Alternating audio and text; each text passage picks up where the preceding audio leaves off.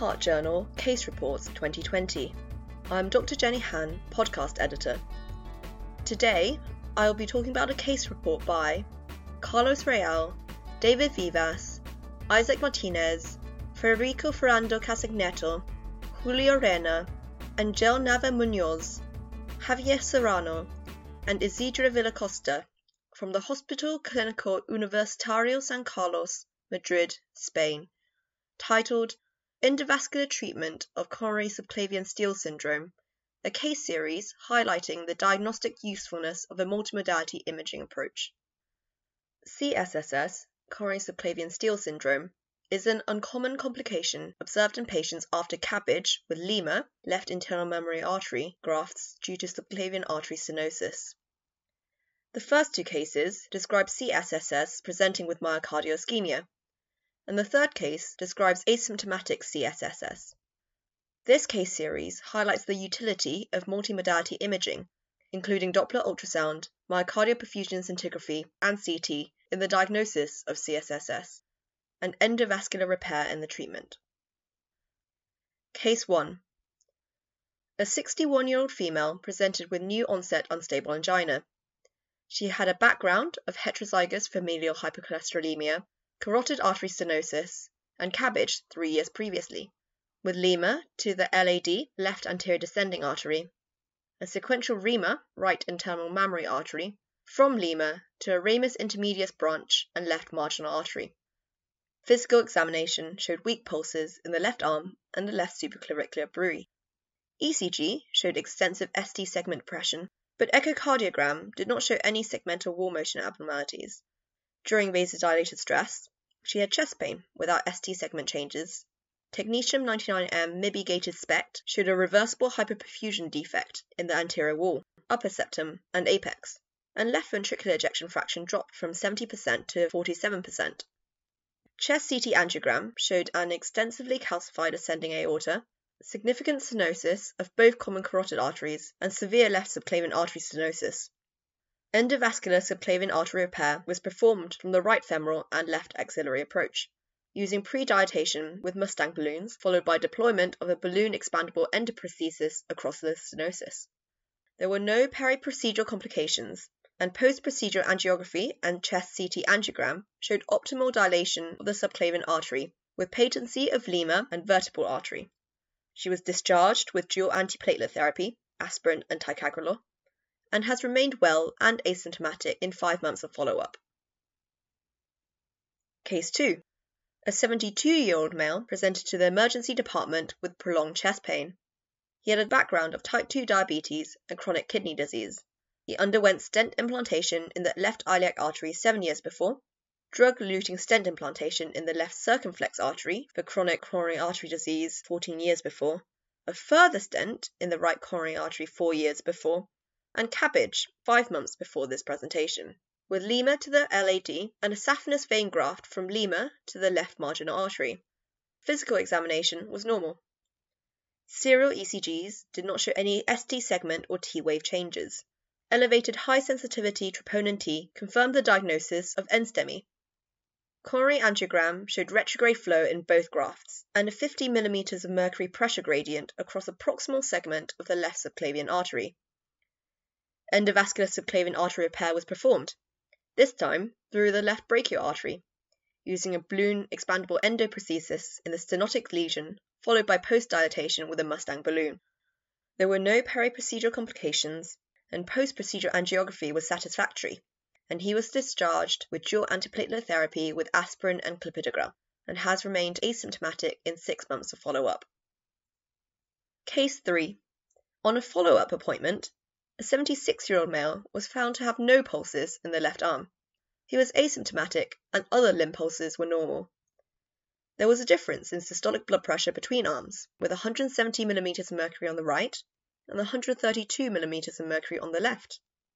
He had a background of hypertension, left internal carotid artery stenosis treated with endarterectomy 3 years before, and CABG 1 year before, involving LEMA to the LAD and REMA to a marginal artery. Doppler ultrasound found retrograde flow in the left vertebral artery. Chest CT angiogram showed an 80% left subclavian artery stenosis. Endovascular subclavian artery repair was performed as the patient was deemed likely to develop symptomatic ischemic disease. This involved pre-dilatation with a Mustang balloon and implantation of a balloon expandable stent. After the procedure, the blood pressure index normalized from 0.78 to 0.98. Chest CT angiogram confirmed no stenosis in the subclavian artery, and he was discharged home with aspirin and clopidogrel, with clopidogrel being withdrawn 6 weeks later. Discussion. In order to discuss the series of 3 cases, I will first provide an overview of CSSS. This is a severe and rare complication observed in patients after CABG with lemur grafting. Lemur is the most frequently used graft for CABG, where it arises from the left subclavian artery and is attached to the stenotic coronary artery. CSSS occurs when severe left subclavian artery stenosis proximal to the origin of lemur reverses blood flow from the lemur graft to the left subclavian artery, leading to myocardial ischemia. The normal incidence of subclavian artery stenosis is only 2% in the general population, rising to 7% in patients with peripheral artery disease, and yet further to 11.8% in patients with peripheral artery disease and a previous CABG. All 3 cases here fell into this last group, where the high incidence of subclavian artery stenosis should give a high index of suspicion for CSSS. A previous case series of 37 patients had reported that the most common presentation of CSSS is stable angina. However, that case series, and these 3 cases here, show that the clinical presentation of CSSS can range from asymptomatic disease to myocardial infarction, making diagnosis difficult. Clinical signs which would arouse suspicion include weak or no pulses in the left arm, proximal subclavian bruit, and an interarm blood pressure difference of at least 15 mm of mercury, signs which were seen in cases 1 and 3.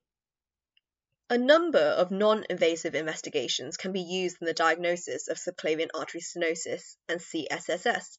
European Society of Cardiology guidelines currently recommend the modalities of Doppler ultrasound, CT angiogram, or magnetic resonance angiogram if subclavian artery stenosis is clinically expected.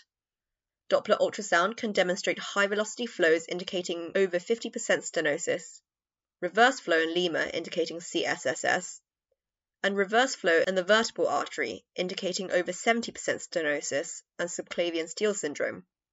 CT angiogram is used for estimating stenosis severity and has both a high sensitivity of 90% and a high specificity of 96% in the diagnosis of over 50% luminal stenosis. Guidelines currently do not include myocardial perfusion scintigraphy, which was performed in the first case. For that patient, it was able to show reversible hyperperfusion with vasodilator stress, suggestive of ischemia in CSSS. The exact role of this will need to be investigated further, as there are currently very few reports of this technique in the diagnosis of CSSS. Angiography is the gold standard diagnostic investigation. Coronary angiography can show retrograde opacification of the lemur graft, suggestive of CSSS, as seen in cases 1 and 2. Left subclavian artery angiography demonstrating difficult catheterization with a pressure gradient of over 10 mm of mercury is suggestive of stenosis. For the treatment of symptomatic subclavian artery stenosis, current European guidelines recommend either endovascular repair with stenting or balloon angioplasty, or open surgery through subclavian carotid transposition, carotid subclavian bypass grafting, or extrathoracic bypass procedures. The endovascular option is often the default, as seen in this case series. The open repair is associated with higher long-term patency at 5 years. However, there are no randomized trials comparing stenting and open surgery, and guidelines currently recommend that the decision is carried out through assessment of the lesion and patient risk. In patients with asymptomatic left proximal subclavian artery stenosis, revascularization should be considered in 2 cases. 1, if they're undergoing CABG using lemur, and 2, if they already have a lemur graft in CABG with evidence of myocardial ischemia. The third patient in this case series did not fully meet these criteria, as there was no evidence of myocardial ischemia, but the clinical team carried out revascularization as they deemed the risk of developing this to be high. The author's use of myocardial perfusion scintigraphy may be useful to show ischemia for these patients. In conclusion, the authors have highlighted the following learning points. A high index of clinical suspicion of CSSS in patients with CABG and severe peripheral artery disease presenting with myocardial ischemia should be maintained. A multimodality imaging approach is recommended to clarify this challenging diagnosis. This case series supports the safety and utility of endovascular treatment with balloon expandable stents in patients with CSSS. Thank you to the authors of this case report for highlighting this fascinating case for us. And thank you for listening to European Heart Journal Case Reports podcasts. References used to create this podcast and the original case report are available online. Visit academic.oup.com/ehjcr for other interesting case reports.